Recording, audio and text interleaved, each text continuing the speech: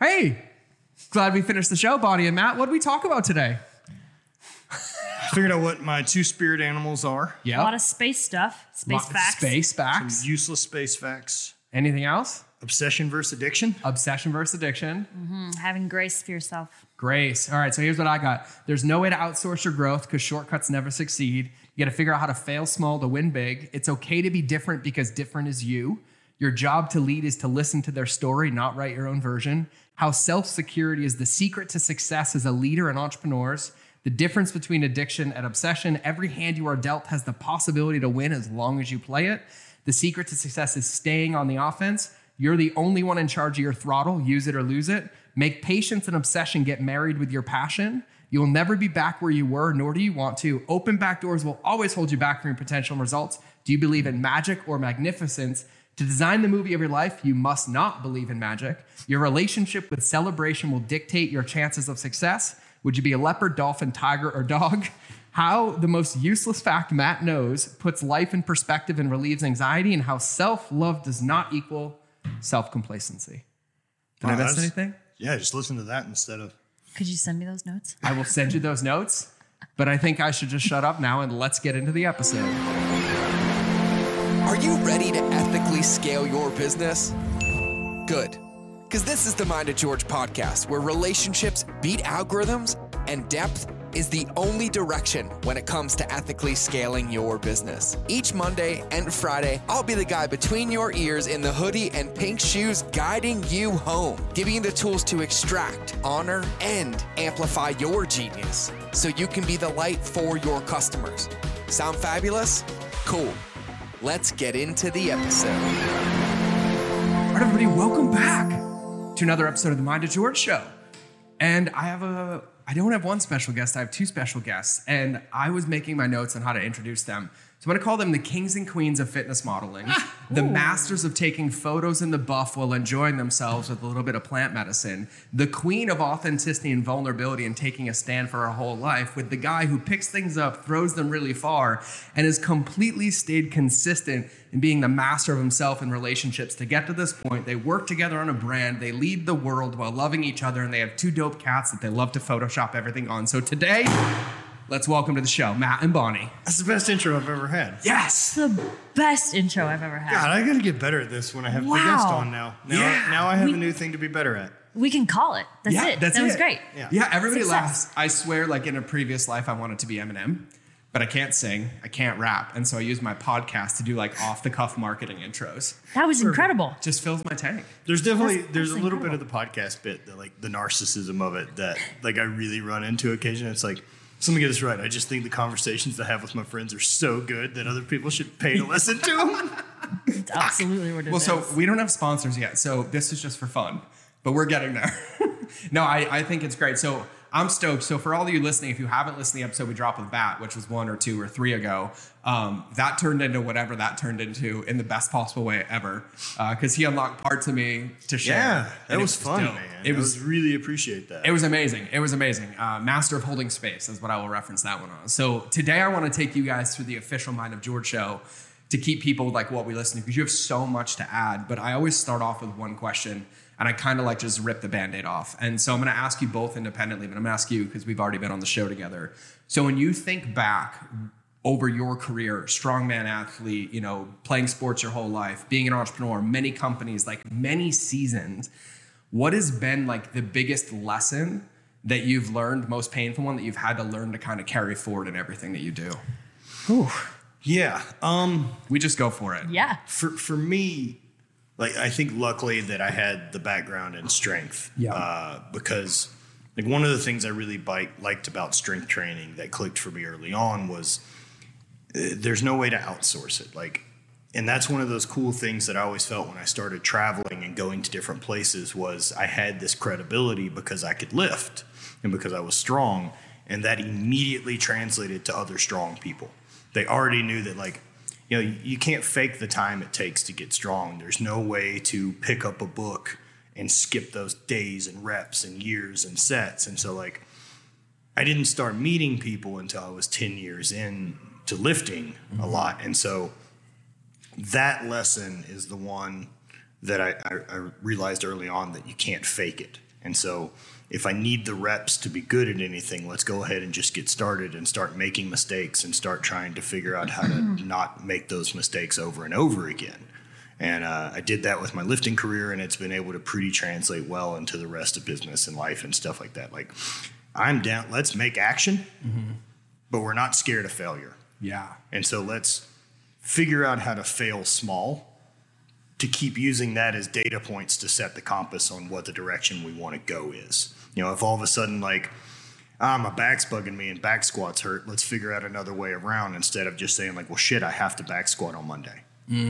So, like, maybe we try a belt squat. Maybe we can try some other options. You know, does front squats hurt? You know, we've got some other tools in the box. And the same with my business. You know, instead of panicking and saying, you know, this is the thing we have to do is make this, we don't.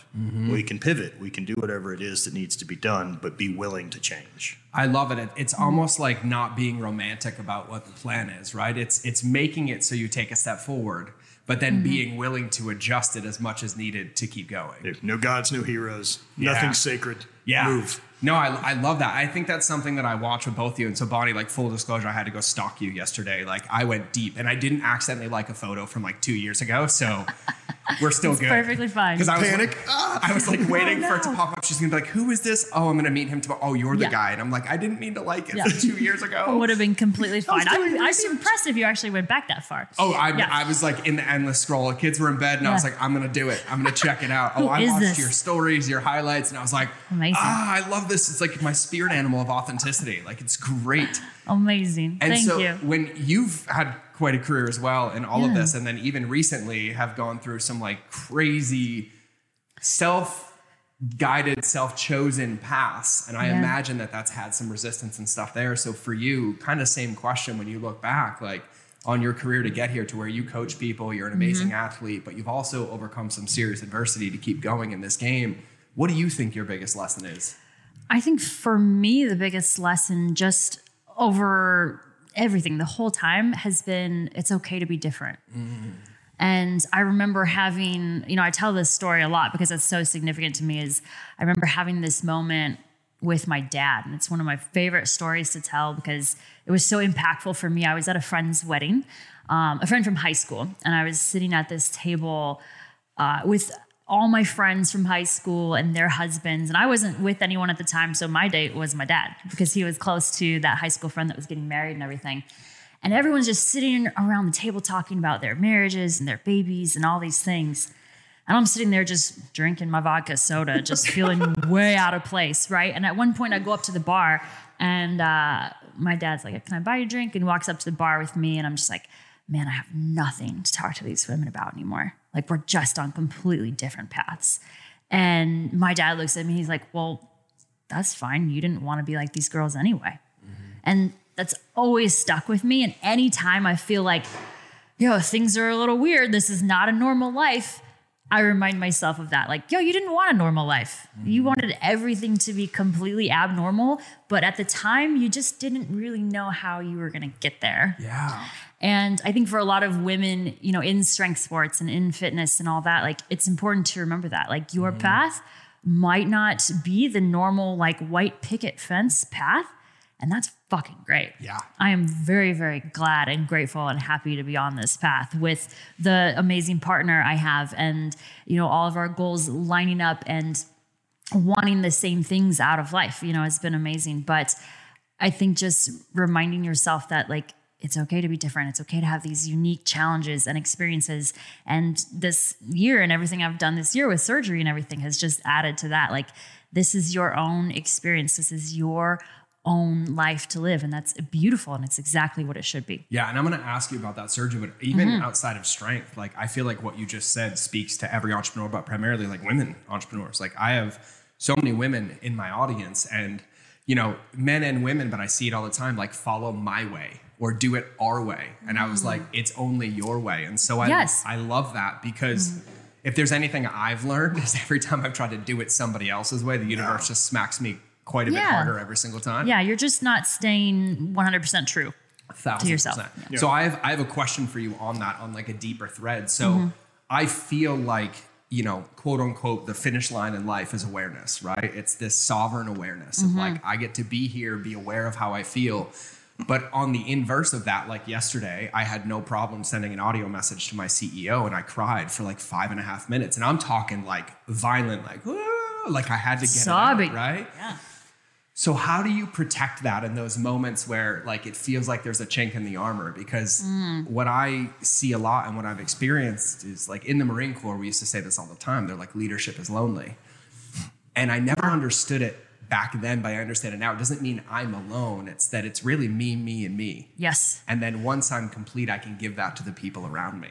So Yeah. what are some of the things that you do to like stay grounded, stay solid in like what you do, practices, anything? Yeah, it's so timely that you're asking about it now because I'm also going through some big like hormonal changes. Yeah. Oh, so there's a bit of a roller coaster right now where some days everything's amazing and I feel great and I've got a lot of energy and it's good.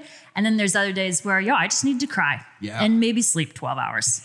And I think just giving myself the grace to accept those days and to not force it. Like, if I don't have the energy today, that's okay. Yeah. Like some days it's going to be like that. And Matt's been amazing because he isn't afraid of those days where I'm a little off and feelings are at an all-time high and I'm a little sensitive and all those emotions are just right under the surface. He's great. He doesn't try to change my feelings. He acknowledges it. Okay, what can I do for you? How can I hold space for you? What's the best way I can be a partner for you today? Which has been amazing. But I think it's that self-awareness and self-acceptance that like, it's okay. It's okay to feel these things, and to not feel these things or to try to suppress them is probably going to be more damaging because you're not being true. You're not being authentic. And I think having that really heightened self-awareness has really been a game changer for both of us to be able to say, today I'm a little sensitive. Today I'm a little off. Today I don't have the energy.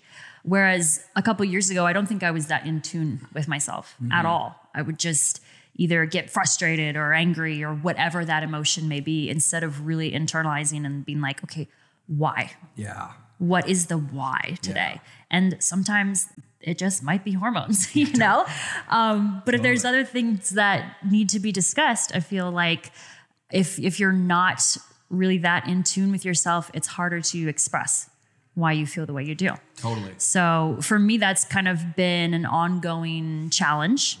And I won't say that I'm an expert at self-awareness by any means, but I'm getting a lot better. I got to say this though, because that quote, one of my friends said this, and I love it because it applies to what you said. I mean, we're all students, but he said, an amateur says, I already know. And a master says, thanks for the reminder. And I like carry that with me like every single day because like I get into it too. Like I have those feelings and just full disclosure, like I'm aware, but there's times I get so triggered or some PTSD comes back in that I can't be like, hey, I'm off today. And so instead I'm like this dark cloud and it takes some feedback. And my 16-year-old daughter is actually the queen of giving it to me. She has like one word that cuts through. I'm like, I got to go for a run. Yep. Yeah. My wife gives me the glare and it works amazing at this point, but I love it. So my question for you, Matt, and because what you said is so powerful, and the one thread that I want to pull is you said, he doesn't try to change it. He's a witness to it. And I feel like in this game of entrepreneurship, like we're surrounded by like, as Matt calls them, mutants, right? Yeah. Like these high performers. Or at least trying to be. We're trying to be these high achievers. And I feel like most of the time I watch people in business and people with their companies, with their teams, with their staff, with their bosses, instead of being witness to them, they just try to change it. And so what are some of the things that you do to be able to like witness Bonnie where she is in whatever that is and be solid and secure to lead through that? Well, like I'm secure enough in us, right? Like in where we got and what we want to do and what we're accomplishing. And I'm realistic enough now that the insecurity parts of relationship at 38, I'm not that concerned with, because the insecurities are me panicking about things that aren't real that I can't adjust. Yes. And so those things are going to happen whether or not I'm panicking about them anyway. So I may as just wait till they rear their face for me to deal with it. Yeah. And so as long as I can check in and be like, hey, you okay today? And if she's like, I'm just off. Yeah. That's cool. You can be off. As long as being off doesn't get pointed at each other Totally. and get personal. Totally. And we're still allies. And there's also nothing wrong with being like, I just need today to be alone and quiet and not sort any of this. And now, with that said, of me being able to hold space for her, she facilitates me being able to hold space for her very well, because on those days that hormones are out or we are more needy or anything like that, we're both very respectful of what each other's job requirements are. Mm-hmm. And the freedom that we get with these jobs also means we're also never not at work. Yep. And so I'm happy to hold space in any way, but she's aware she can't be like, I need you to lay in bed with me all day today. I'm like, I can't fucking do that. I'll fucking pull all my hair out. Yes. Right.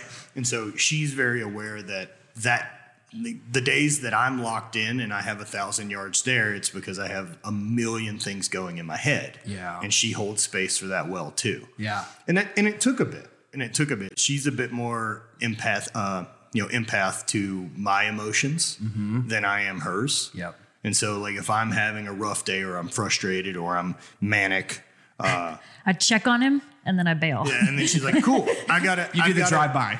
I've got to I have protect to. me. Yeah. Yeah. If I'm around it too much, I'll just soak it all in. Yeah. And there were big changes coming into this, right? Totally. Like, I left a 13-year relationship and a marriage, and then I moved across the country to be in St. Louis where she was, and this went from my own ego shit of like, I went from a house I designed and built that I'm very, very happy with, and moved into a spare bedroom at her friend's house.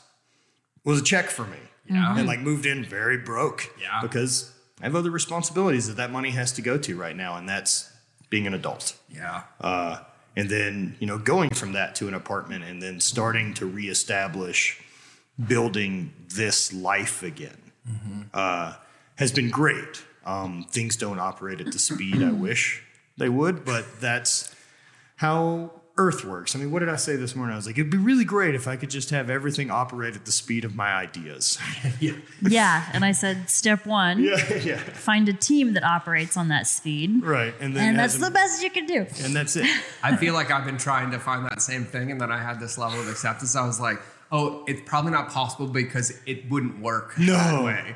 No, I also couldn't afford to finance the ideas at the speed that I have them. Everyone's like, why do you work out in silence? I'm like, because I have to vomit these things somewhere. Yeah. Right? Like, one of the biggest things, so on the last show, Bon 8 with Matt, I told him about my stillness practice. Like, it's my number one, and I'm going to call it a weapon because it's sharp. It's my I've done it 3 days. Yeah, and I can't wait to talk to you. It's like my number one weapon for myself and also like my students, because you just sit, you have to practice complete boredom. And one of the things that I did is I made a rule, Matt, and I tried this because I would get all these ideas, right? I go for a run. I'm like, oh my God, I'm like Pinky in the Brain, right? I'm like, I'm ready to take over the world, right? Yes. I go hiking and I was like, I have no signal. How am I going to call my fucking team?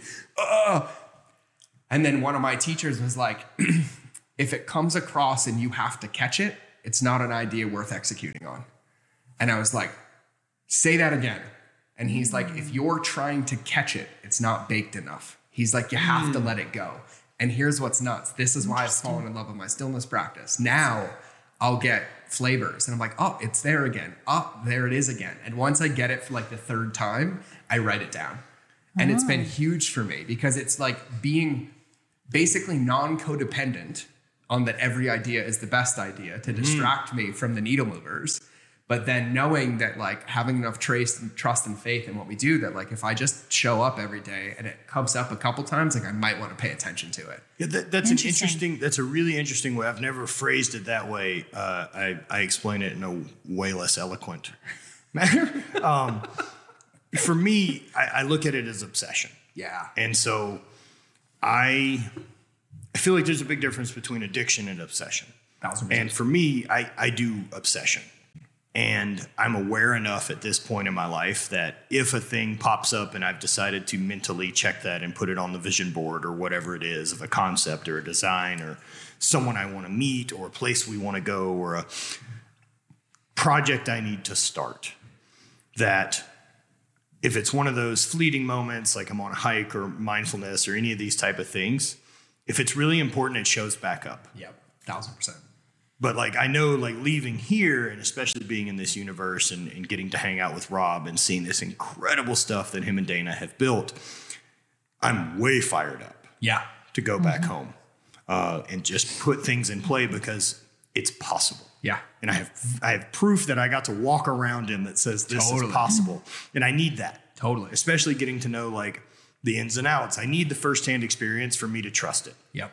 Because the bullshit sniffer. I'm going to plant this strong. right now. I told Brent earlier, you guys are flying me to St. Louis because I'm just going to give you 3 days of my time. Dude. I'm fired up about your brand. I'm super Come to St. in. Louis. Yeah, no, I mean, and I We have would love it. many business friends there as well. So Perfect. Yeah, I was like, nope, Perfect. this is I told Brent when we walked in, I was like, I don't think I told Matt yet, but you guys are just gonna fly me to St. Louis Yep. because I need to sprinkle my unicorn dust on some new stuff, and I was like, this is it. Yeah, we would love it. And I was planning to talk to you about that anyway. But like that obsession piece, that's the one I know that for me, I'm not talented or smart enough to make not obsession work. Yeah, I can't half-ass a thing to an existence, and that's what Habit's been thus far. It's doing fine, Yeah. but of course it doesn't have the rocket fuel. totally. And for everybody listening, real quick, just so you guys know, listening.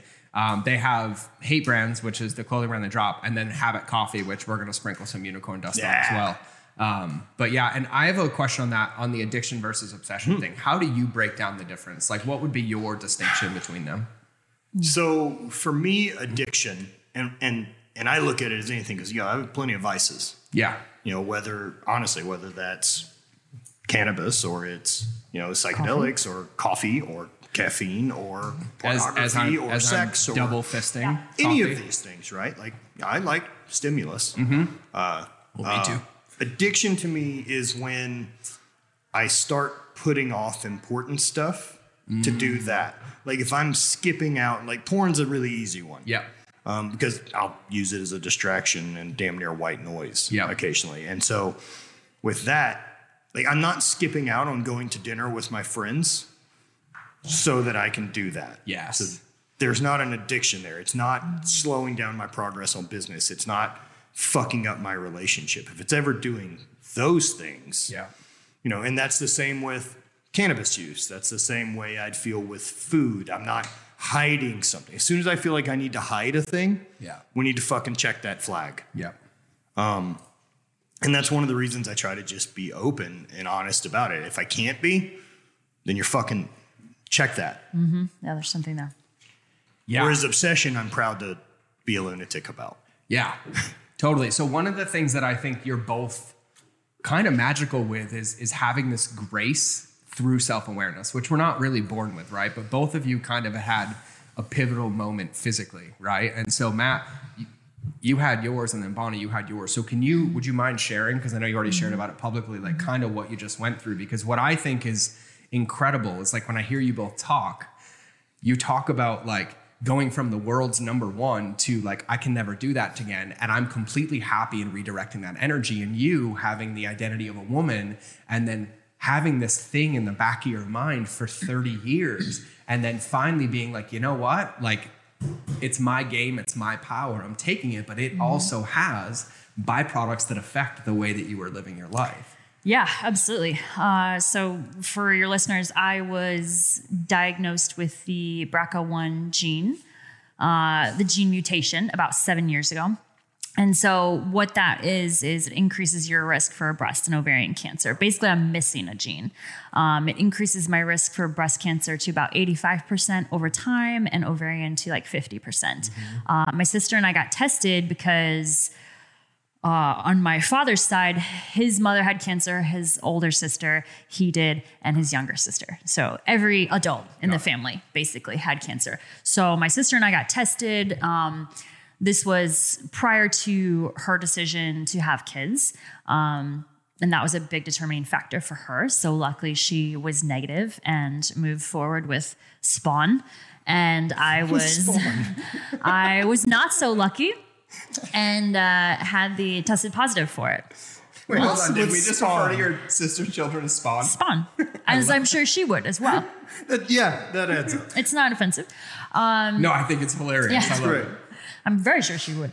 But yeah, so I've known about 7 years, and at first there was a lot of anger. There was a lot of denial, those typical stages of anger. And I really kind of ignored it for a long time. I was still going to the doctor. I was going to my checkups. Protocol is like chest MRIs, mammograms, vaginal ultrasounds, quarterly, right? 3 times a year. Yeah. So it's a lot. It's a lot to keep up on. And I was doing that. I was going to all my appointments, but I really wasn't vocal about it. I wasn't talking to anyone about it online. I just kind of mushed it down as this ugly thing I didn't want to look at. I wasn't ready to look at because it just pissed me off. A lot of times I would just be like, well, fuck you, universe. Like, fuck you for dealing this shitty hand of cards to me. Like, this isn't fair. Like, this fucking sucks that I just have this thing constantly looming over me that I'm going to have to deal with someday. And I always knew that I was going to have a mastectomy. I didn't really know when, but I had 2 or 3 bumps that I found in 2020. Okay. And I would go for my checkups and my mammograms and my ultrasounds and all these things. And I'm like, oh my God, fuck this. Fuck this living in fear. I'm over it, right? Let's get this surgery scheduled. I'm in a great place.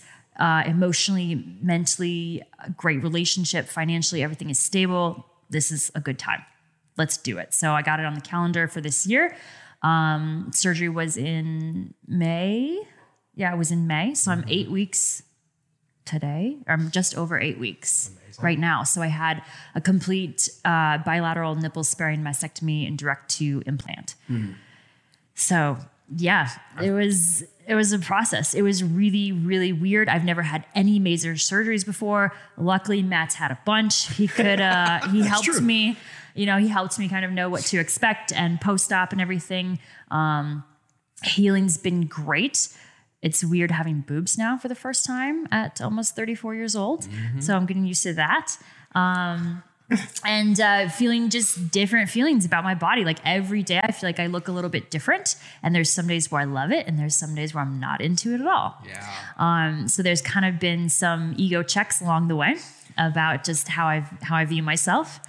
And of course the setbacks with lifting and coming back and starting to work at 40%, 45%, benching and all that. But I know that in the grand scheme of things, this time is not a lot, and I'll get back to where I was.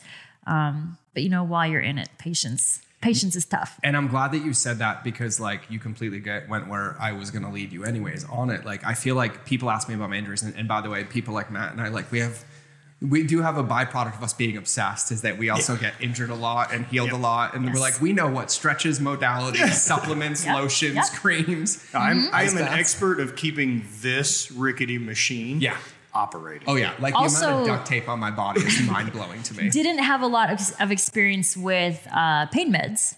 So I learned what this brain does on pain meds and how I am on about like day 9. Yeah. Cause you're not you anymore. Cool. Nope. And as soon as I had a little breakdown on day 9, Matt's like, hang on, what day is this of the hydrocodone? Game over. And I told him, and he's like, okay, back to weed tomorrow. Oh yeah. I was like, those and then as soon as we switched, we're all good again. Those magical zombie meds, those 5 or 10 325s, that's what got me. So they serve a purpose. I know, they do. So my question for you is, looking at that, like I get asked all the time, right? Like, what was the hardest part of being in a wheelchair for 12 months, right? Like you're in the midst of this, right? My question for you though is like, what's the silver lining that you've found? Oh, I don't have to think about breast cancer anymore. Yeah. All that tissue's gone. Yeah. So my chances of actually getting it are now like 3%. So that's it. And anytime I'm getting, maybe slightly frustrated with the aesthetics or anything like that, I'm like, yo, this wasn't why you did this. Like, think about the why. This is the reason you went through all this, is so we have an easier future, So that's it. I'm able to reel myself in pretty quickly when I remind myself of that. It's that staying on the offense, right? That like, we're going to wait for this to find us, or we're going to fucking fight. Well, and I would get other people that are like, yo, there's still 15% chance that you won't get it. I'm like, fuck that. Fuck that 15%. Are you kidding me? Yeah. Well, it's too high. When you really start to study the brain and understand the distinction between our thoughts and how we manifest them, it's like, no. There is no 15%, because the way I think about it, it's gone. Right. Like it's mind-blowing. Well, and looking at my family, I'm just like, yo, these are fucking ticking time bombs. Yeah. They got to go. Yep. Danger titties. Yeah. Danger Gotta titties.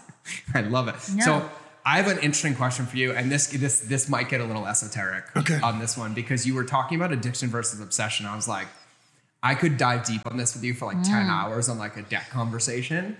But where did this thing that obsession is bad come from? Because I feel like the culture that we live in post-industrial revolution has created this you're bad. But if you go back it's like nobody was getting upset that I was out hunting for food for 12 hours. Or No that one was I mad at the Rockefellers building my for boom whatever. or building my boom. And so like, where do you think this like, this bad like paradigm around obsession came from?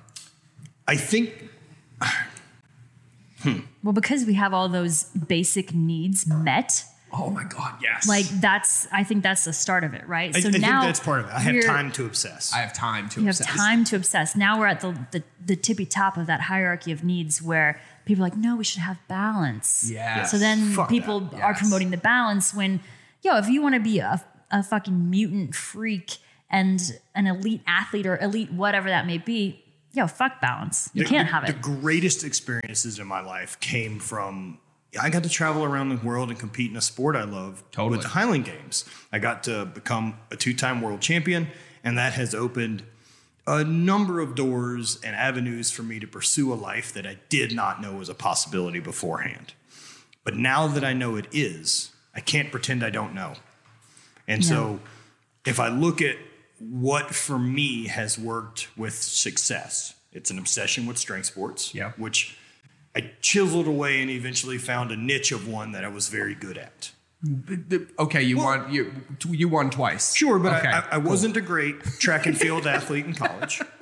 I mean, because as throwers go, like there's this thing called the Olympics you go to. If you're a really good thrower, it isn't the Highland Games. Yeah.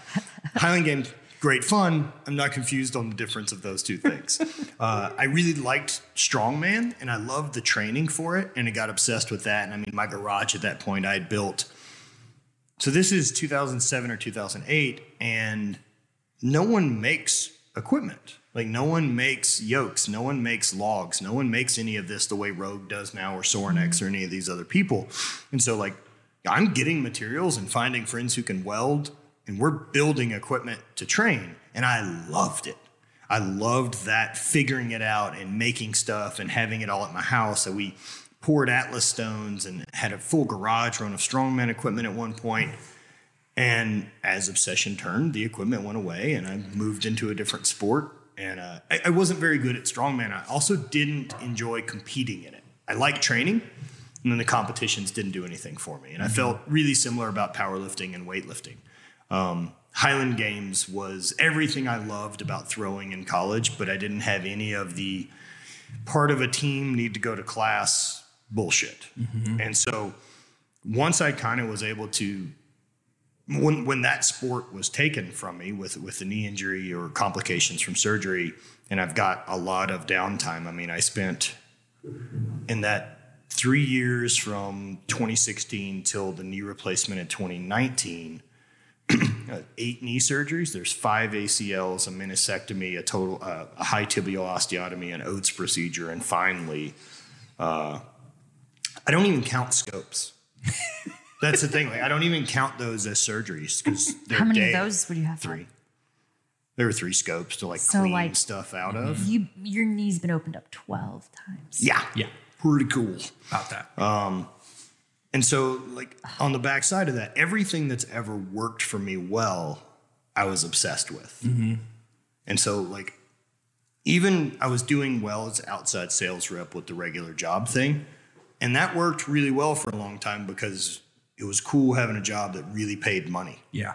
That was a first. Yep. Because the first run at trying to do the entrepreneur thing with the bike shop, I had the obsession with bicycles and the maintenance of them and all that and building and all that, but I didn't have it for running a business and or really riding. And it never translated. And so if I start picking apart like what's worked and what's not worked for me over the years, like the ones that I'm obsessed with do. And so how do I get that same pointed compass toward Hate Brand and what I want to do with my life that clicked over to obsession? And I think your regular person and I hate using that term, right? But let's just say the people that work for other people and have the 2 weeks vacation and do the 5 days of work and then they get their weekend and live a more standard path of life. I think balance is important. It's not for me, and it's sure shit not right now. Yeah. I've got time to be balanced. Like, what else am I gonna do when I'm 70? If I want to fucking have balance when I'm 70, great. I only have so many years to learn how to wake surf. Yeah. I only have so many years to go do these crazy adventures or go. I don't know how long my body's gonna be cool with sleeping in a roof tent and doing all this crazy stuff. And I love it. I'm obsessed with life experience. Yeah.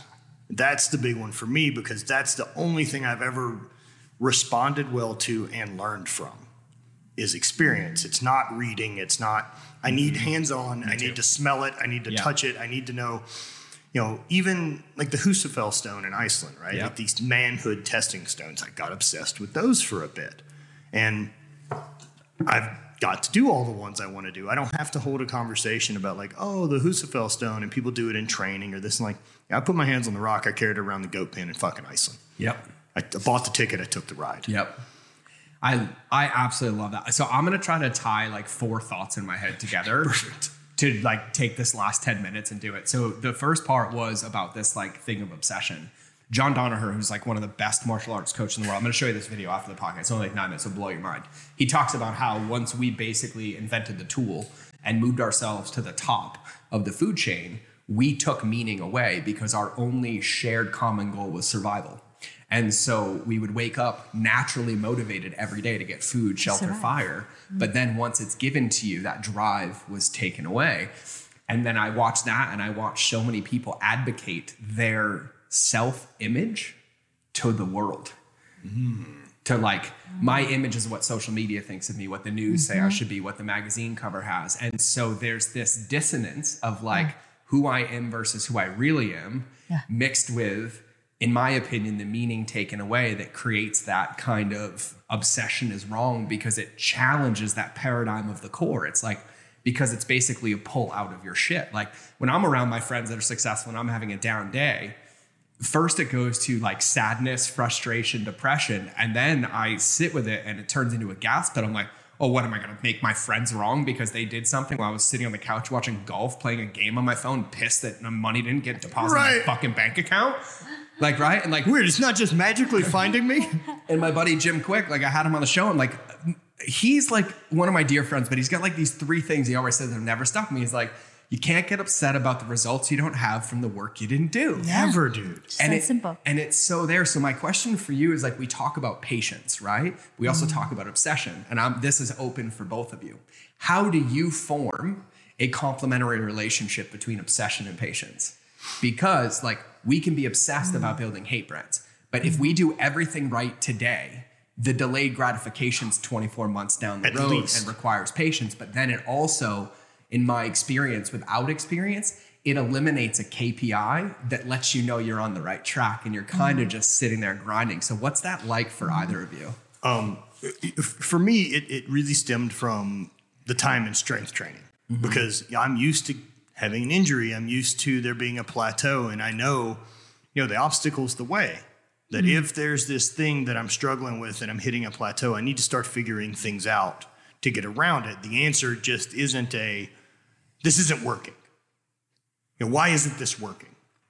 Take inventory and figure out, are you sleeping? Are you recovering? Are you doing all of the essential things other than just your time in the gym?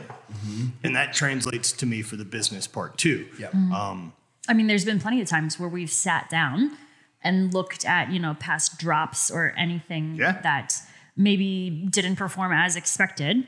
And we break it all down. Why didn't this work? Why didn't this work? Did? And just look at the data. Yeah. And try to just trust the data and remove my emotion from it. Yes. And that also, because I'm a lunatic, be willing to say, I want to fucking make this because I want to. It's not because it's going to sell well. Yes. And so know that I can do that, but we have to be smart about it too. I can't do that and then be like, they also have to love it. Yeah, no, then your They don't. expectations have to be managed really well. I think a big piece of that for both of us has been learning to take our emotions out of it. Yeah. And that goes back to training and all that. You know, the weight on the bar doesn't have any feelings. It doesn't care how you feel about it, right? So why should you? This is just work that needs to be done. Also, why would I give a thing that doesn't give a shit about me any access to my emotions? Boom. Well, social media. Well, another one. It's right? a Like, great totally. one to look at it that way. And that's Yeah. the patience part, right? Because I'm used to not being able to make progress just from hammering the gym. Yep. Because I know what reaching that plateau of potential is. And then it's really the stuff of like, okay, what if I add in a cold bath? What if I start adding in giving a shit about my diet more? What if I'm recovering better at night? What if I'm getting away from my phone earlier? What if I'm doing all these type of things on the outside of the gym that can also start being these 1 or 2%? And when you're chasing obsession, those 1 and 2% are the fucking key. Yeah, I'm not picking up 10% anymore. No. It's out of the cards. I've lifted too long. And I mean, along the lines of that too, like what I've always said about getting strong is really easy. I mean, I really don't even give a shit what your program is. I just need you to bench, squat, deadlift, and overhead press moderately heavy once a week for the next decade. Yep. It'll work. You can't even fuck it up. Yeah. That decade part, though. Yeah. Yeah. And so Well, that's the, yeah. and I know that. Yeah. I know that Yeah. it took me 10 years to get good at throwing. Yep. So it's going to take me that long for me to be like, I'm okay at this business thing. And Yeah. so TikTok, like start Yeah. getting the reps in, start making mistakes, start figuring out what doesn't fucking work. Because I'm aware that the reps matter. Like how many people I know want to launch a podcast, start a business, or want to do the YouTube thing or any of this. And their response is always we recorded an episode, or it's this concern of perfection Yep. for episode 1. Yep. And I always respond with like, and it was with Brant too when he came on board, because he wanted every video to be perfect. Yeah. And what I said is we produce things quickly. And so we do reps to get better. No matter how long you want to spend making video or podcast 1 or drop 1 or whatever it is you're doing perfect, you're so much better at video or podcast 100. Yep. So let's fucking get to 100 and listen the whole way there. Yep. I have the same issues with clients. Yeah. Like powerlifting clients. Like, I'm not ready to do my first meet. I'm a fucking nightmare client. I am a nightmare. I'm like, You have a coach, right? You're good? Oh yeah, I have plenty. No, but I'm like, hey, listen, I took a year off during COVID and I want to go back in the gym and I want this. So why can't I work out once, eat what I want, and lose 30 pounds after one workout? Like, I don't fucking understand. And they're like, George, did you just go on a 9-hour hike? I'm like, yeah, I figured like if I burn Little burn it out. 7,000 calories, that's 2 pounds gone. It's the way the body reacts. I was like, I'm just going for the fast forward button. Your coach must be a saint. Oh man, so I had to separate it. I had to separate my food and my fitness, and now they love it because they tag team me, right? That's what I do They with my attack class. me. Yep. Like they're like, oh, okay, cool. And so she'll turn down my macros, and so then he'll turn down my training, and he's like, oh, well, you didn't listen, so you have to train less. And I was like, you mother. But I love it. Go ahead, sorry. But it's just clients saying, I'm not ready for my first meet. When will I be ready? I don't feel ready, all this stuff. And it's the same never exact situation. you never do. You'll never feel ready. well, Ever. like we've talked about that. And one of the things that I'm really confident in myself is I fucking perform when it counts. Yep. And not only that, I can do it. Yep. I can flip that switch. Yeah. And I'm confident in that I'll do it because from not to mention college, even if we just start there and pretend high school athletics didn't exist, Yep. I competed in track and field, which is a weird sport. Yep. Because we compete every weekend from January to July. And so I'm also doing 3 different events. And one of the advantage of the throwing that way is like, I can't stay up all day. So I have to be able to turn it on and turn it back off to conserve energy. Looking back on track meets now, though, it seems insane. Crazy. It's hilarious because I did track too. Did you? Right, Okay. Yeah. I threw too. Yeah, Okay. and then that went into Highland Games, and so I mean, with that sport, I've competed a couple, probably 100 times. I'm probably 200 competitions into that sport, so I'm really comfortable in having my name called and saying, "Now's the time for you to do a thing." Yeah. And I handled competition anxiety, with the thought of, I mean, look, the truth of it is, I love doing this. Yeah. And how far I throw this rock or weight today, it ain't going to make the long list of cool shit that's happened on Earth. No.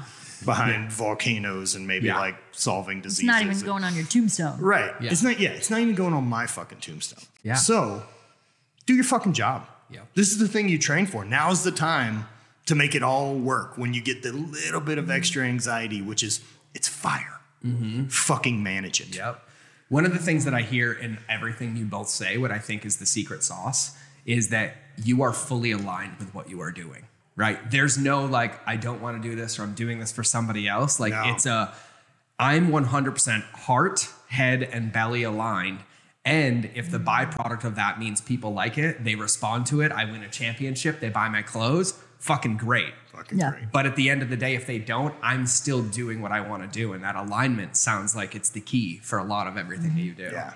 Would you say it's the same for you, Bonnie? Absolutely. Yeah. Yeah. I think so much of that has changed for both of us over the past year and a half.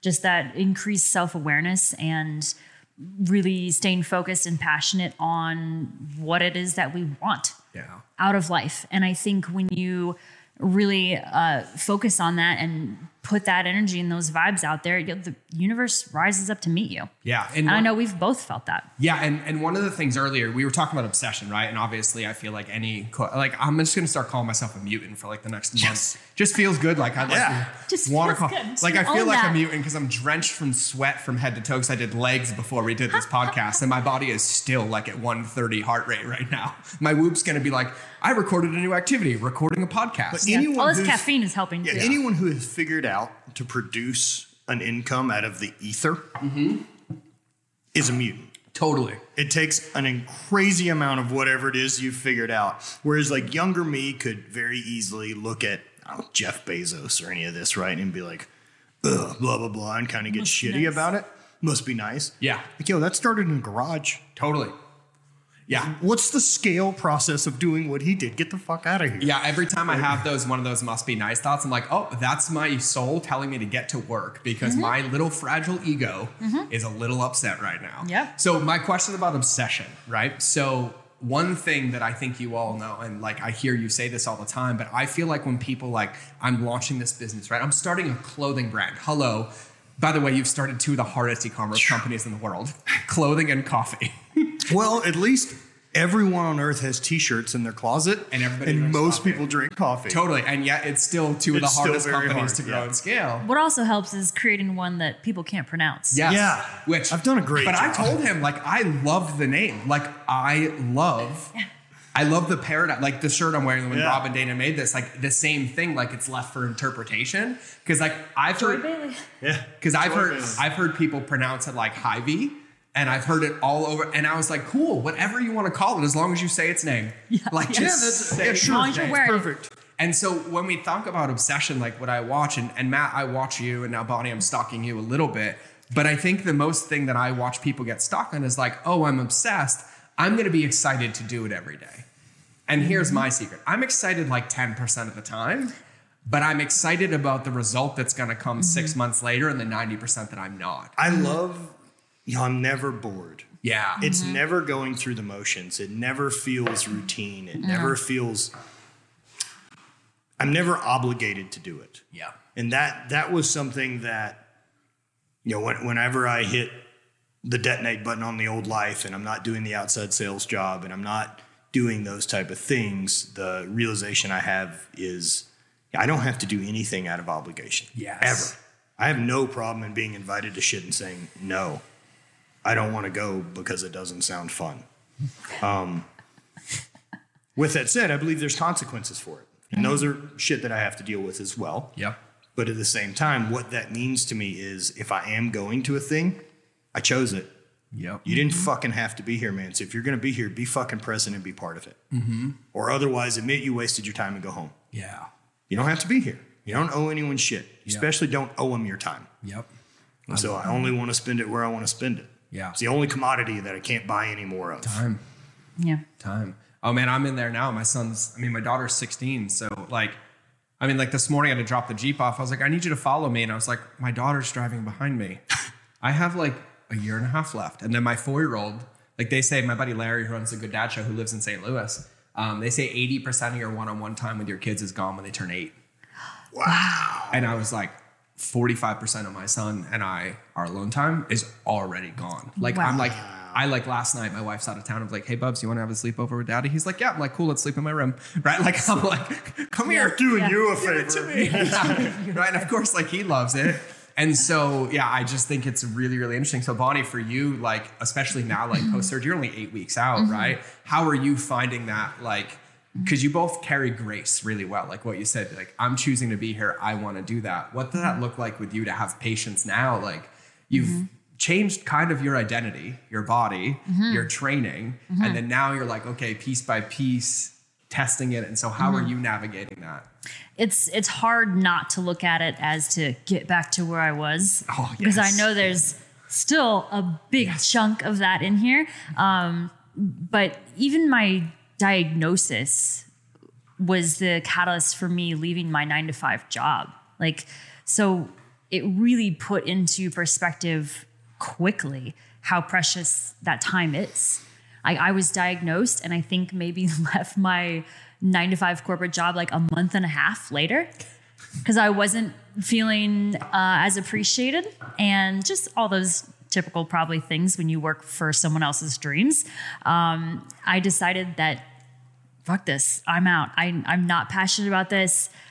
I got this diagnosis and I already feel like my clock is ticking, like regardless of how true that is, but everyone's clock is ticking, you know? Yes. And so for me, that just kind of brought it glaringly obvious to me. But now, yeah, it's really hard to not look at it to rebuilding to back where I was because I'm not that same person anymore. Right. And I shouldn't be. Things have changed. Exactly. I think I have a lot more gratitude and appreciation for my body and what she's gone through and how she's been able to heal and adapt and recover. And so goals are going to look a little bit different. And that's okay. And I know there's a lot more conversations I need to have with my body because she's been through some shit. Yes. So I'm looking forward to doing more of that and just having as much grace as I possibly can for myself. Well, it's a realization too of you know, especially as an athlete and looking at previous maxes and old lifts and all this type of stuff. And so for me to deal with it in my head, like whenever I got out of the Highland Games, I started growing a beard and then I lost 60 pounds. You know, I shut that fucking door. Yep. I am not that guy anymore. And I'm not holding myself to the standards of what he did. Yep. That ghost is okay. Yep. I'm not chasing him for the next decade. Yep. That can just be a rad thing I got to do. Yep. Now, what else can this thing do? Yeah. We talk about this. I used to coach personal development back in the day. We talk about this concept of like back doors. And I feel like I stayed stuck for so long because I was like, I'll leave them all cracked a little bit. Cracked on that business deal, cracked on that friendship, cracked on that really shitty acquaintance. But I'm like, maybe I'll need something. And it wasn't until like, and my wife taught me this lesson, I started closing all the back doors and I was like, fuck it, I'm here. Like there's nothing back there that like things really, really started to move. I like that concept a lot. Yeah, and Tim Grover just released a new book. Burn the boats, man. Yeah, burn the boat. And here's the thing, like in entrepreneurship, it's the only place I don't recommend people burn the boats. Yeah. But I recommend you burn the person that thinks you can go get back on the boat, right? Yeah. Like that's the secret. I think people misguide that all the time. They're like, oh, I'm quitting my 9-to-5. And I was like, wait, why don't you use it to fund your new dream? Well, so yeah, that's what I was able to do. I had a thought about that. So I went on a hike, a couple months ago now, before I ended up doing this Bryce Canyon run. Yep. And that hike I went on at Berryman Trail in St. Louis, it's a 27-mile hike. And so I was like, cool, I've got my pack, I've got my minimal overnight thing, and I'm set for it. I'll do, you know, and I really wanted to know before this 18-mile trail run I was doing, how am I going to hold up at hour 7? Yeah. It doesn't seem to be a good way to train for hour 7 unless you do the first 6, which is really frustrating. If we had a way to just give me the mental development of the hour 7 without bothering with the waste of the 6 hours beforehand. I want that pill. Just give me that pill. And so I went out and I set out to do it, right? And I've got probably 30 pounds of pack on me, and I ended up finishing all 27 miles in a single day and not sleeping overnight. I walked for 12 and a half hours. got back to my truck. And kind of the weird correlation I had was like, yes, I did finish it, but I carried a 30-pound parachute with me. How much faster and what a better a job and how much more efficient would this have been if I'd have ditched the parachute? Mm-hmm. And at some point, you have to do that. You do. To go forward. Mm-hmm. Yeah. And yeah, that's been really good, that sometimes you just have to take the leap. Yeah. Mm-hmm. Totally. I mean, I completely agree. Like, one of the things for me that I find too is, like, I don't know about you guys, but you talked about social media earlier, right? Like, consuming our brains, taking up real estate. It's funny, is like, I deleted social media for 3 years. Like, it was gone. And now my team runs it. Like, the only thing I do is, like, I send him stupid videos on Instagram. Yeah. And they're pretty funny. I think so. I'll take happy videos. I was like, I added Matt to my, like, Rolodex of stupid shit I come across, right? But even now, I still find, like, this itch in me, right? Like, if I'm sitting on the couch, like, my stillness practice is hard. I'm feeling like inadequate or boom. And I don't know about you or both of you as, like, athletes, but for me, it's almost like I have to, like, sweat out that tolerance to get to the after point. Because, like, the other day, I was like, Saturdays are like my long cardio days, and they're for me to go into the dark places, right? Sure. Like, I work out in silence, and so I'm like, all right, cool. I'm gonna walk on the treadmill at an incline for 10 miles, and I'm gonna sit in the sauna for an hour. And the sauna was 175 that day. It was the hottest it's been in a while. And I was in, like, 5-minute chunks, and I was like getting out. And then at the end, though, I remember I laid on the concrete, and I just felt so at peace. And I laid there. I ended up laying on the concrete in the middle of the gym outside the sauna for like 40 minutes. I had 3 people check on me. Sir, are you okay? I'm like, it depends. I'm in, like, pure bliss and heaven and presence right now. But it's one of those things that I mentioned earlier, when you mentioned it earlier, and you were talking about it, like social media being one of those things, and you talk about, like, these things that we can control and these non-negotiables, right? And you have clients and there's things here, and we compare and we compare and we compare. But I watch people compare themselves to somebody's after state in a moment, right? They're like, look, and I was like, yeah, but 7 hours today. Like, that dude, like, hit macros, got a massage, like, did ART, like, went on a cardio run, stretched in the morning, did blank. And he's done that every day for 6 years. And now he looks like that. And I watch people compare their before states to people's after states, and they get frustrated that they're not there. Well, you know, people really, really want to believe in magic. Yes. And we've talked about that quite a bit. That is the best way I've ever heard that put. So this hit me on a mushroom trip in my basement. We were watching Forgetting Sarah Marshall. Oh, classic, right? Yes. And the scene that hit me was, there's a scene where they're at the beach and Paul Rudd's running the tiki booth with the surfing lessons, and Jason I just watched this movie like a week ago. Yeah, Jason my daughter Segel watched it. Yeah, Jason Segel walks up and he's like, he wants to take surfing lessons, and Paul Rudd, like, gives him some silly island name, and he's, you know, says this, you got a lot of sadness in your eyes, and he's like, oh, you know, rough breakup. And he's like, you know, it's good for that, weed. And then he asks, and he's like, do you have any? And he's like, no. And he's like, well, let's go surfing then. Like, that's the next best thing. And I find that line to be, it's delivered well, it's perfect, it's a great moment in that film. And I can see someone looking at that and saying, fucking Paul Rudd's magic. Yep. Which he is. Yep.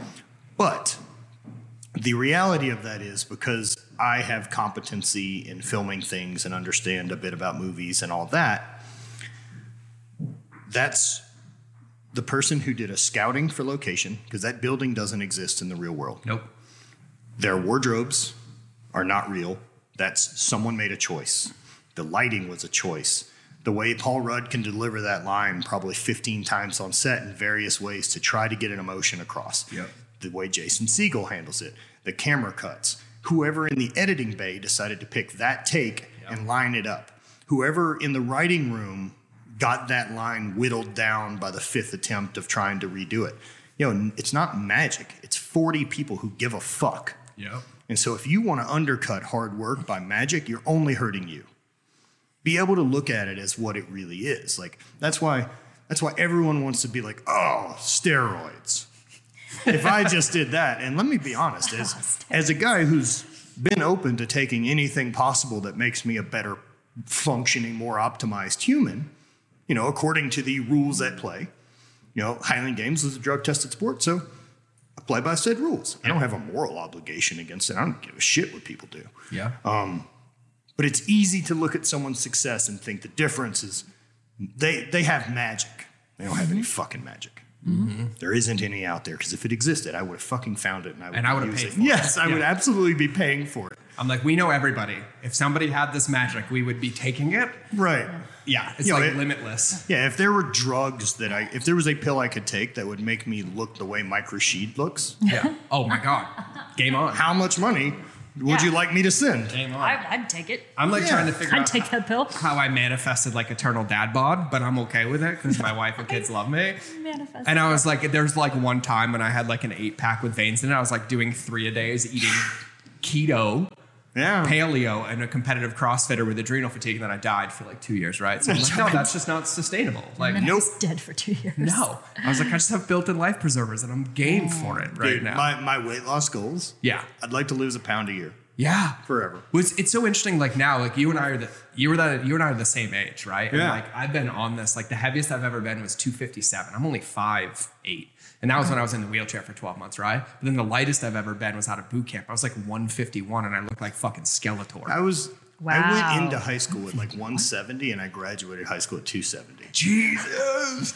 Yeah. The biggest I've ever been is 318. Oh my goodness. I did That's not how wear everyone's it well. high school goes. Yeah. Gained No 100 one pounds. puts on 2 pounds a month for 4 years. No. All right, so I have a kind of a fun question, because I believe that, and I feel like you both have this because of your level of grace and self-awareness, but I fully believe that one of the secrets to winning is celebrating all of them, having a platonic but healthy relationship with wins. And so I just want to know from each of you, when you look back at your life, your careers, to get here, what's one of those biggest defining moments or wins that you are incredibly proud of that you've achieved? Having the courage to walk away from my 9 to 5. Yeah. For sure. Oh, that's a big one. For sure. I'm sure a lot of people feel that way, but for me, that was a very, very defining moment. Yeah. That would have been really out of character for anyone in my family, any of my friends at the time. So it was a really, really bold, big decision to make. And I didn't put a lot of thought into it. I do pretty well when I jump and have to catch myself. Same thing, moving to St. Louis, that was an overnight decision. But yeah, leaving my job, that would be my big one, because that just took me on a completely different trajectory than the one I was on. Yeah, I love that. You've had a few. Yeah, oddly enough, biggest wins. I mean, for sure, both world championships. Totally. The first one was rad because I fucking wanted it. Yeah. And the year before, I'd kind of just got thrown into the professional world championships at the end of the year, as I had won an amateur world championship, and that was supposed to get me an automatic invite to 2012's world championship. Okay. I was like, sweet, I have a full fucking pro season to get ready. And instead they're like, you're at Worlds in 2 weeks. I'm like, sick. And so I went and competed very, very well, and I took second at my first professional game, which was a world championship. And from that point, there was a difference, because when I went into that game, I knew I don't have anything to lose. I'm not supposed to perform well. I'm not even fucking supposed to be here. So let it rip. Show them. And then when I won the following year, it all worked. I'd wrote a book about how to train for a proper season and do all this, and it all fucking added up, man. And I won by half a point. It came down to a single throw. That throw, that's a big one. It was a stone throw in the open stone. I'm sitting in third behind Sebastian Lucas Wenta, these two Polish brothers who are really good shot putters. And the guy that I'm in major competition with, Dan, and at the time Mike Bukowski, are right behind me. So I need to win this event to get the point gap between them, so I can put Sebastian and Lucas in the points between us to give me some breathing room. Last throw, World Championships, got it. I put 4 feet on my previous 2 throws, threw a PR and a field record, and fucking did it, right? And then that was a big moment of I trust me. I can do it. I can turn off that feeling of panic with anxiety, and I can just use that fire as fuel. The other one was 2014, winning that world championship. So that was the year my dad had passed away in April. And so that was just a big year to begin with. And like, I didn't miss any competitions that year. I didn't change anything. I didn't let go of what I had control over. It ain't bringing him back. So winning that one in Scotland again by half a point, like that one came down heavyweight for distance. It actually came down to the last event of the day. And myself and the guy, Dan, the other guy I was competing against, were head to head, basically, with half a point between us going into the last event. So now it's essentially a duel. Like, all I have to do is outthrow you and I win this. I don't care how anyone else does.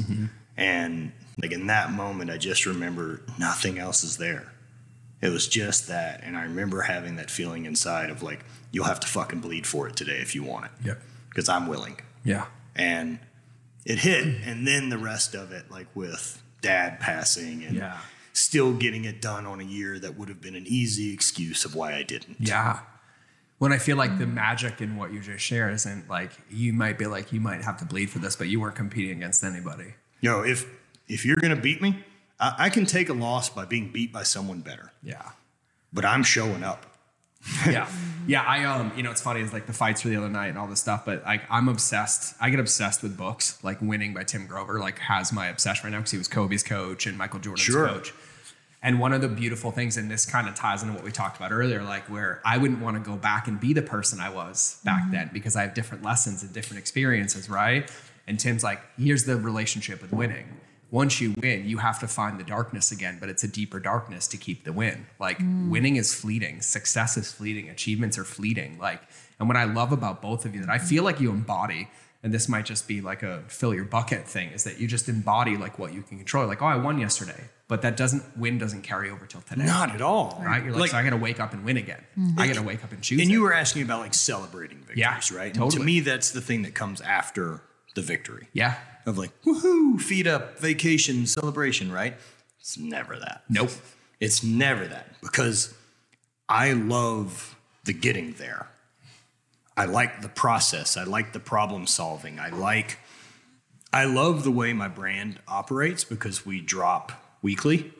And so I have a weekly test and I have long-term goals. Yep. And so I constantly have feedback. Are we doing right? Or do they not like it? Yep. And it doesn't do me any benefit to be like, we'll make a thing, and if it doesn't perform, for me to go, fuck, it's the algorithm, or we're not getting this, or any of this shit. Like, yo, I made a thing they don't want. Yep. That's the answer. Yeah. Because when I make shit they like, it sells out. Yep. So figure out how to make cooler shit. Yeah. The problem's me. Yeah. I have gotten I'm a little bit better at celebrating though. Yeah. Well, I think the thing for me is like an entrepreneur, like one of my weaknesses is like, my first product in entrepreneurship made $1 million, right? So I went from a Marine to this. And then, by the way, I lost it. And it took me 7 years to get another one. And then once I learned the lessons, it just started coming. Like now it's like, okay, cool. But it was like I was wearing my varsity leather jacket from my freshman year as a 38-year-old dad bod with my kids at the rodeo. Like, I'll smoke you in football. Like, no. And it's interesting because like I've had to go through this like relationship with myself with like winning, and I realized the parts where I was codependent on winning because I was borrowing some of my value and worth from it.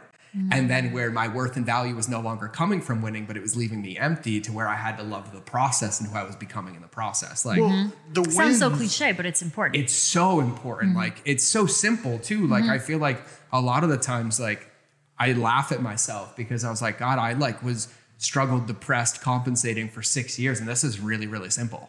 Right? Like, it's really, really simple, which I love. And that's what I ran into with Habit. I really expected, because hate worked. And, you know, it'll be tough to continue to grow, but it worked. Yeah. I mean, we grew very quickly. We were doing $1 million in sales in 3 years. Oh, yeah. Oh, it's going to grow quick. I promise. And then Habit, I just figured, I was like, easy. As long as I promote this Yes. thing. No, not even fucking close. That's It's the coffee. best No one lesson. gives a shit. And so I'm like, okay, I need to refocus, and this week's helped a ton. Like after our conversation the other day, I've got some new ideas and some interesting ways to go about building that relationship and trust with my customers that I don't have in that avenue. Yeah, I love it. And that's what it is, right? Like I love the win because the win tells me the plan was correct. Yeah. And that's the thing I'm more excited about, is being able to refine my process, not the singular moment of success.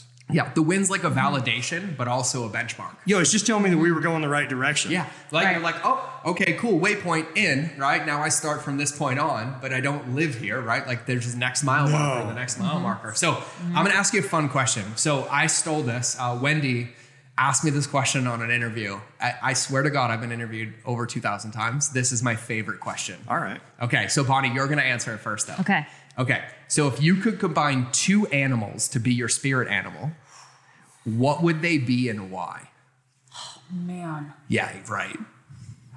Okay, so we kind of talk about this a lot, like what animals you'd want to be reincarnated as. Yeah. But I feel like that's a little bit different than spirit animals. Yeah, so like I'll tell you, I chose a bald eagle and an orca whale. Okay, my initial instinct is to do sky water. That's what I did. Yeah. Oh, an orca. But I'm not going to lead you anymore. I'm going to leave Yeah. this one Yeah. for I have to pick some type of cat. Maybe a leopard. you. Okay. A leopard and a dolphin. I have to do something in the ocean. And then why? Yeah, yeah. Why? Leopard, because I'm so in tune with cats and they're my favorite animals. Love it. So I'm just connected in that way. Cool.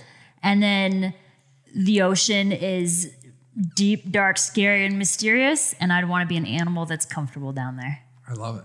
I love it. I love how when you said cat, like you embodied it. Like Like, of your course. whole demeanor, Of like course. changed.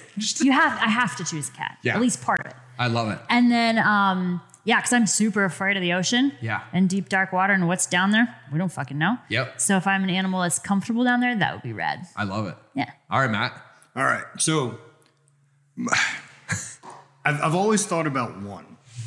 Having a second one is... That's what got me was Yeah. the second one. So the first Yeah. one, the one I always go to, is the tiger. Yep. Just because I can't think of a gnarlier avatar to get to be than a 900-pound cat Yep. that can jump 20 feet in the air. Right, Like, what right. the fuck? Yeah. It's an The incredible physical creature. ability. Yeah. Yeah. Plus just like, the confidence that would come with those abilities is so gnarly. Totally. The other one, if I'm going to think about it, would have to be my previous dog, Bo, my lab. Just a perfect lab, right? Like, he's not stressed out. Like, the thing we joke about quite a bit, like with having a lunatic brain and having this type of drive, right, is like, man, if I could flip a switch to catch up on like 20 hours of sleep in a 48-hour window of a weekend, but also never have anxiety about that I'm not doing shit. Yeah. Which my dog seems to be able to manage really well. Totally. We're like, I just got up from that nap. I may as well find the couch and try another one. Yep. And And your cats. yeah, same, right? Same. But I would like the tiger ability, and I would love to be able to have that place to go to. Like, I just want a Freaky Friday, like once a month. Yeah. With my dog, and just be like, this is great. I'll lay here. Yeah. And just stoked on everything going on during the day. This is great. That's great too. And then Yeah. like move Oh, I on. can't wait for you to come to St. Louis and meet Ollie. Yeah. Because He's a great. special little dude. my totem after arrhythmia is a black jaguar. But and Dude, how this is- special are the dogs there? This is oh my god, Aquila and this is a whole different podcast. But like I'm on one of my plant medicine journeys, like I had to willingly choose death.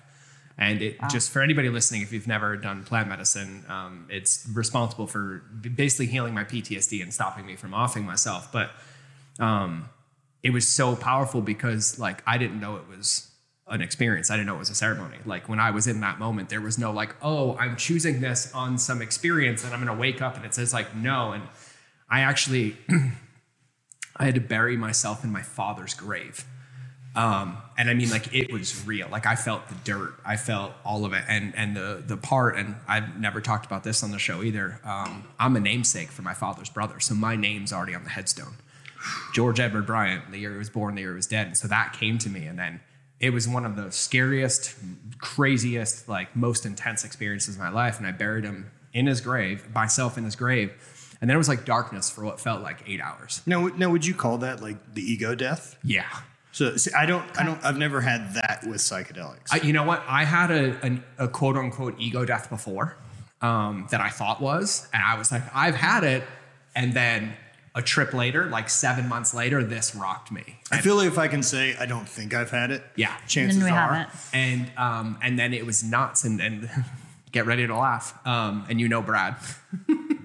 I woke up and came to, and I was on all fours, like hands and knees. And I literally was like a baby jaguar, baby jaguar. And then Brad walked over to me and they brought the wider brush and everything else to clear me because they like saw what was happening. I purged for a while and I started purring, no joke. And so he puts his hand on my back. I nestle my arm on his forearm and I start licking him like a cat and I'm purring like, and then the lesson I got is that you have a lot to learn. This is just the beginning. Like you're a baby and it's like find teachers, like you're find the right people, find the right everything. And it's hilarious, which you'll appreciate this. Every time I go back or a week later or 3 weeks later, I walk by him and everyone walks by me and they'll be like, Nice. and I was like, oh. But yeah, it's interesting because when somebody asked me that question, I said a bald eagle and an orca. And I had like this metaphysical, like the king of the sky and the king of the ocean who can help a human but kill a shark. And like, it was like the same deep. And I was like, it's such a good question. Yeah, that's That is a a good really question. fun question. So Wow, if you're a baby if jaguar. yeah, oh yeah, it's nuts. My Wow. wife laughs at me now because I love like it. it's I love it. yeah. And I had and you know like on the property there's a jaguar. Yeah. And literally what's nuts, I've never talked about this. I crawled out of the Maloka on my hands and knees Yeah. because I had a vision of it outside and it was going to meet me head to head, like touch my head to my head. And so if you've been to Rhythmia, if you walk out the door and you go left, not right to where the office is, but left, there's that rock. Yeah. I climbed up on the rock in a cat stance and I howled at the moon for like a half an hour. Oh, incredible. No joke. Oh, I wish we people would have were been there telling at me the about same this, time. like, the next Man. day, and I Yeah. was like, "Yep, I'm here for it." Like, and I like had this unapologetic acceptance of myself, Heck yeah. and it was kind of like this hilarious thing. But yeah, Well, I think that's one of the beautiful parts of it. Like Yeah. the next morning at breakfast, everyone has that kind of energy like, yo, whatever happened to you last night Yeah. is beautiful and it's exactly what was supposed to happen to that's you. why I love Jerry. Like what they've done Right. there is incredible. And I think, I do believe the actual medicine Yes, is super valuable. 1,000%. But going somewhere that everyone is committed Yep. and into whatever kooky shit Yep. is going to happen, because I love all this, but I can't pretend it's not kooky. Yeah, no, it's kooky. It's Well, fucking kook as fuck. And I love that side of it too, but I also need the side that's full sledgehammer Totally. in my life. Like Yep. I can't full commit to I just can't kook. like live woo. No. I need to like go on an 8-mile death hike up Yeah. a mountain too, and be like, pick things up, put them down, Yeah, and, then, yeah. and then go be woo. Yeah. Like that's my It's harmony. kind of an interesting balance Yeah. to find. Yeah. I think both of us have looked at it. And I think I remember the one conversation we were talking about Aubrey and like he said something about his pants and maybe long necklaces. I'm just like, I love Aubrey's vibe, but I Yeah. don't think it's my vibe. yeah. No, right? Like I'm so fortunate with relationships, man, that I have these different, as I consider my friends, whether that's Rob or Kelly Starrett or Mark Bell or Aubrey or any of these high-powered mutants, Steffi and Hayden with Hybrid down there, that, they're universe creators. Yeah. They've created a thing out of the ether that everything's branded, everything's got a purpose, the details mattered. They wanted it this way because that's what they want to be surrounded by, want to be, and they have fucking manifested it out of the ether. Yep. There's no playbook. And so I love that I know various universe creators that do it very differently. Yeah. And I love what Aubrey built. Yeah. And I love what Rob's built. Yep. But those are very different universes. Yeah. Totally. And I love that I get to explore both, because I don't know how many other universe creators travel to other people's. yeah.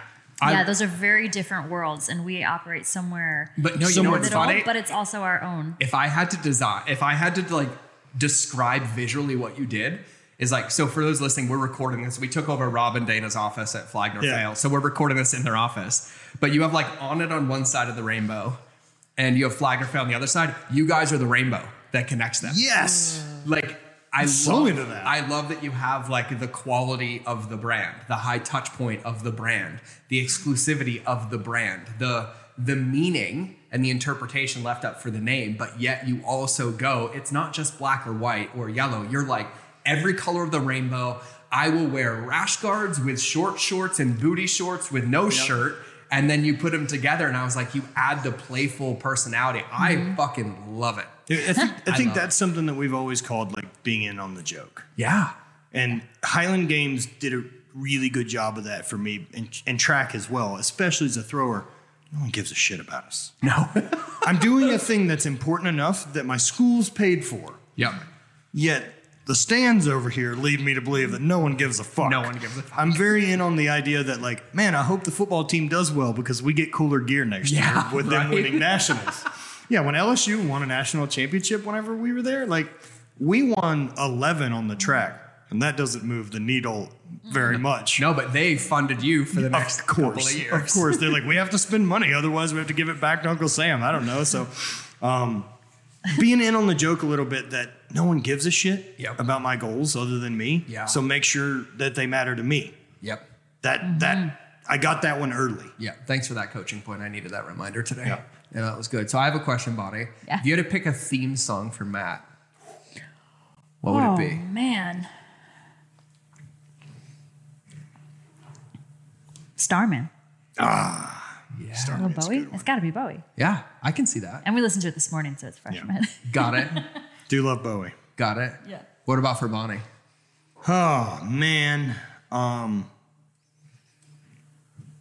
Immediately started thinking about it as soon as you asked her too. I know you did. I gave Of you course. that. Yours goes far more into like scene and metal for me. And so whether it's probably something off of Alkaline Trio's Goddamn It album. It's got to be Alkaline Trio. But there's a difference in like what song reminds me of Bonnie. Yeah. And what Bonnie should walk out. Got it. Yeah. And so me trying to figure out like what's a hype song that gets her too is like, But he didn't say hype song. sure, but it's a theme song. Sure. And yours goes so back and forth on like hip hop. Right now, the theme song that I really like you having is that is Tribe Called Red. I'm gonna have to listen to these. Ooh, Tribe Called Red's a good one. That one, like that, and like the one with the two girls, that song. Yeah, Sisters. Yeah, the sister song rips. We'll show ya. And like, Okay. I watch you change when it comes on. I have a few like that too. Yeah. People are shocked when I whip my playlist out though, and they're like, I was like, oh yeah, no, like this is like woo woo. Like that's where I'm woo. Like I'm listening to like Icaros at the gym. Yeah. My variety in the gym. It's mind blowing to me. That's one thing that changed dramatically for us that Yeah, hasn't gone back psychedelics. Nope. post Aya. Nope. Music completely different. Well, here's what I tell people, and like I pushed this for years. So I told Matt on the other show, I made a rule after I started psychedelics. I had a big breakthrough that I was basically allowing the world to program who I became, and yet I was unhappy that I was incongruent. So I stopped consuming content. That meant no music, no audiobooks, no YouTube videos, nothing. Wow. Media. Nothing. For how long was this? 30 minutes a week max, and I did it for a year. Okay. And here's what's nuts. The amount of creation that came out of it was like mind-blowing.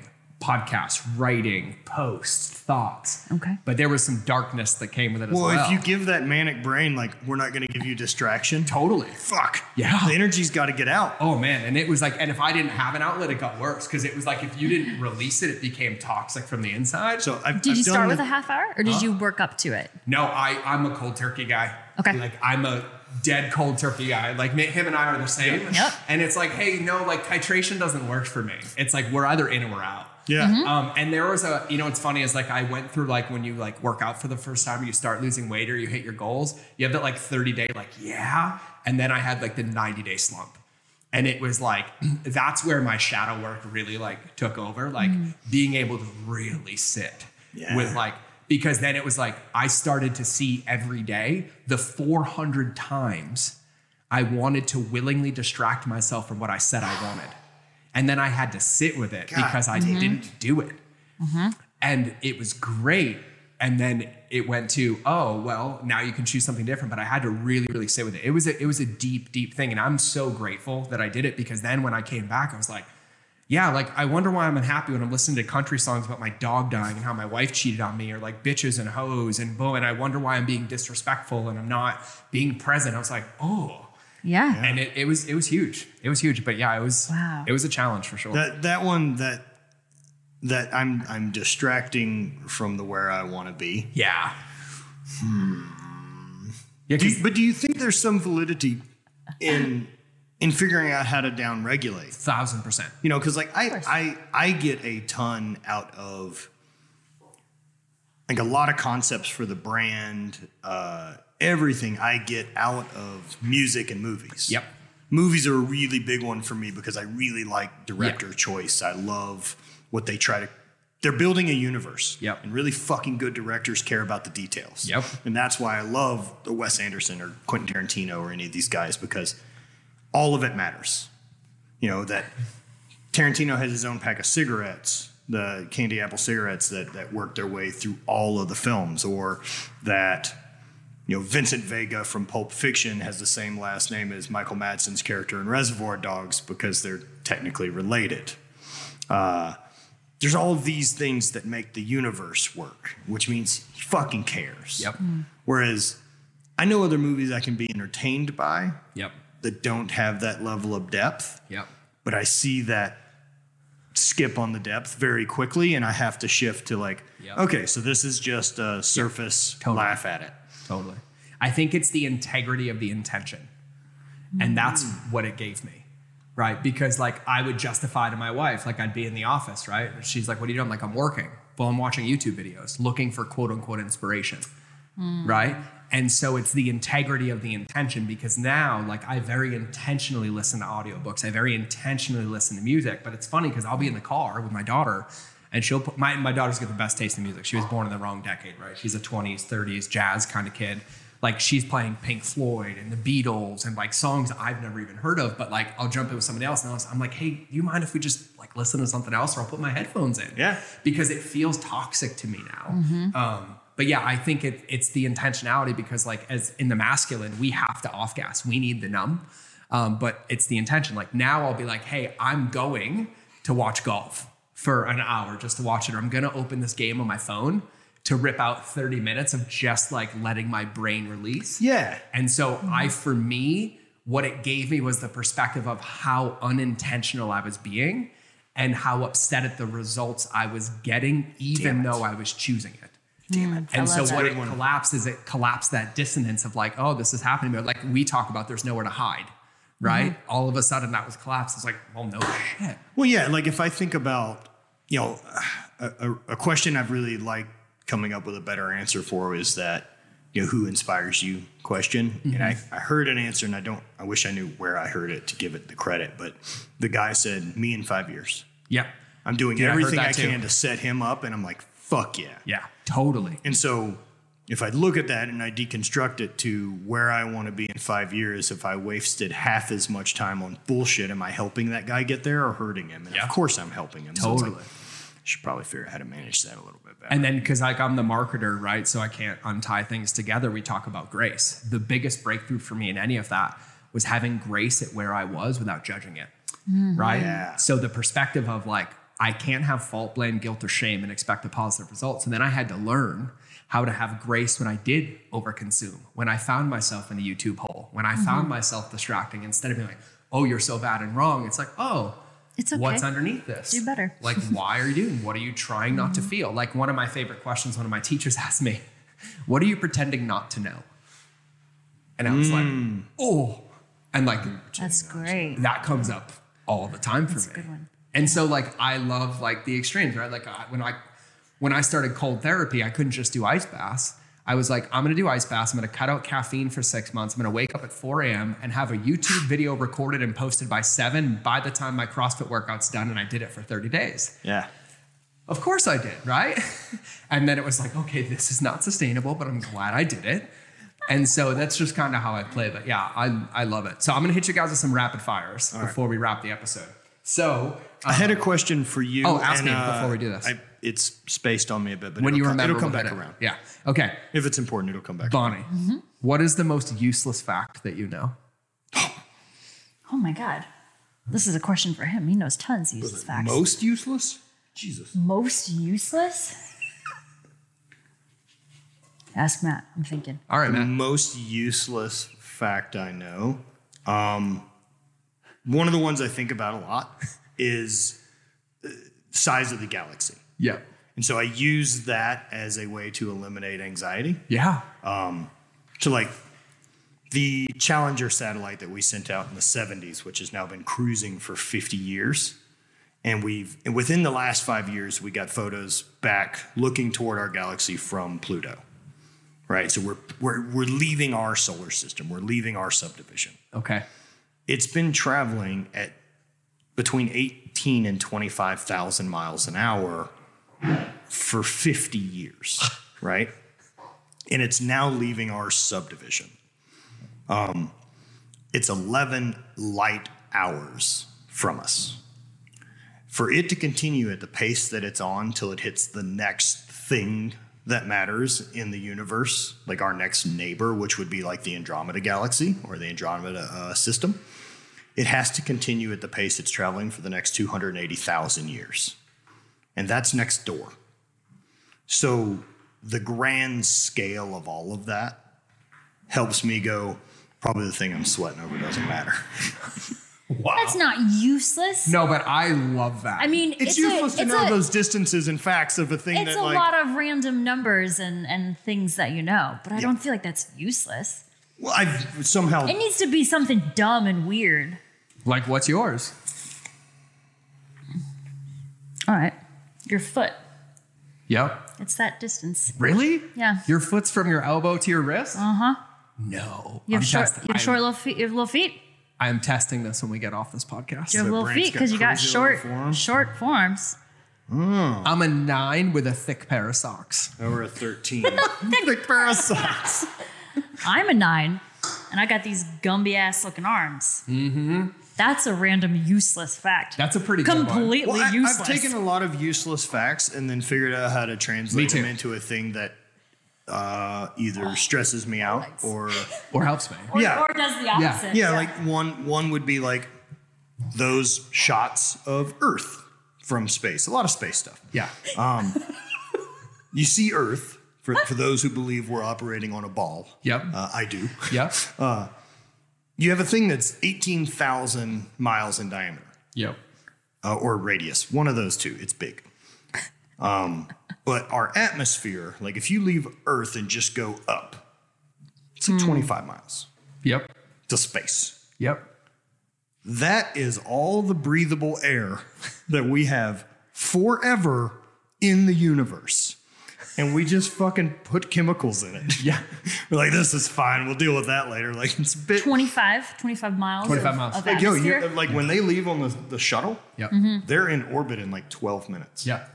That's it is not a long That's time. uncomfortably quick. Yeah. Yeah. Yeah. And then the way, another fact that I like is the way gravity works Yep. in space. There isn't a such thing as like zero gravity. There's being in orbit. Yep. That's the only time zero gravity exists. If you just leave directly away from the thing, the next celestial body of the bigger size has the gravity. Yep. And you're always going to be pulled. Whereas the reason when you're orbiting that you're weightless is because you're traveling around the thing at the same speed because it's round, it falls away from you. So you're just constantly falling because you're doing 18 or 20,000 miles an hour, which is also the problem of why all these weird nuts and bolts and weird things that are floating around also in Space orbit are junk. traveling at that speed that goes straight through stuff. I love how deep this got. So many space It is facts. so good. Yeah. It is So so, many good. space There's facts. random All right. facts. So like two more quick fire ones. Okay. What would be the worst buy one get one free sale of all time? Circumcision. Get one. A circumcision.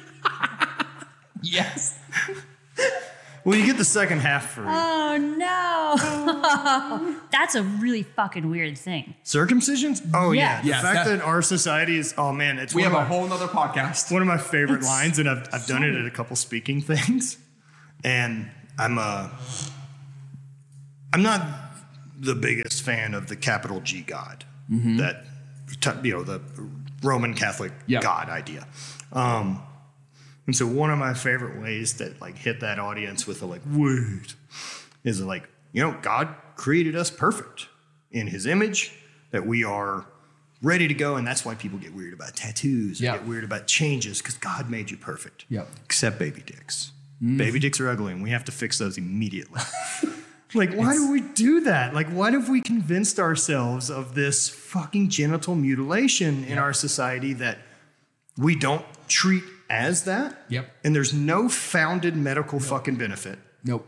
And if it's female genital mutilation, Oh, Yep. absolutely fucking not. and Absolutely the fucking side it's not effects okay. and percentage risk of fucking circumcisions going bad on kids isn't exactly zero. No, it's mind blowing. I thank my wife every day for introducing me to the research. Yeah. Mind blowing.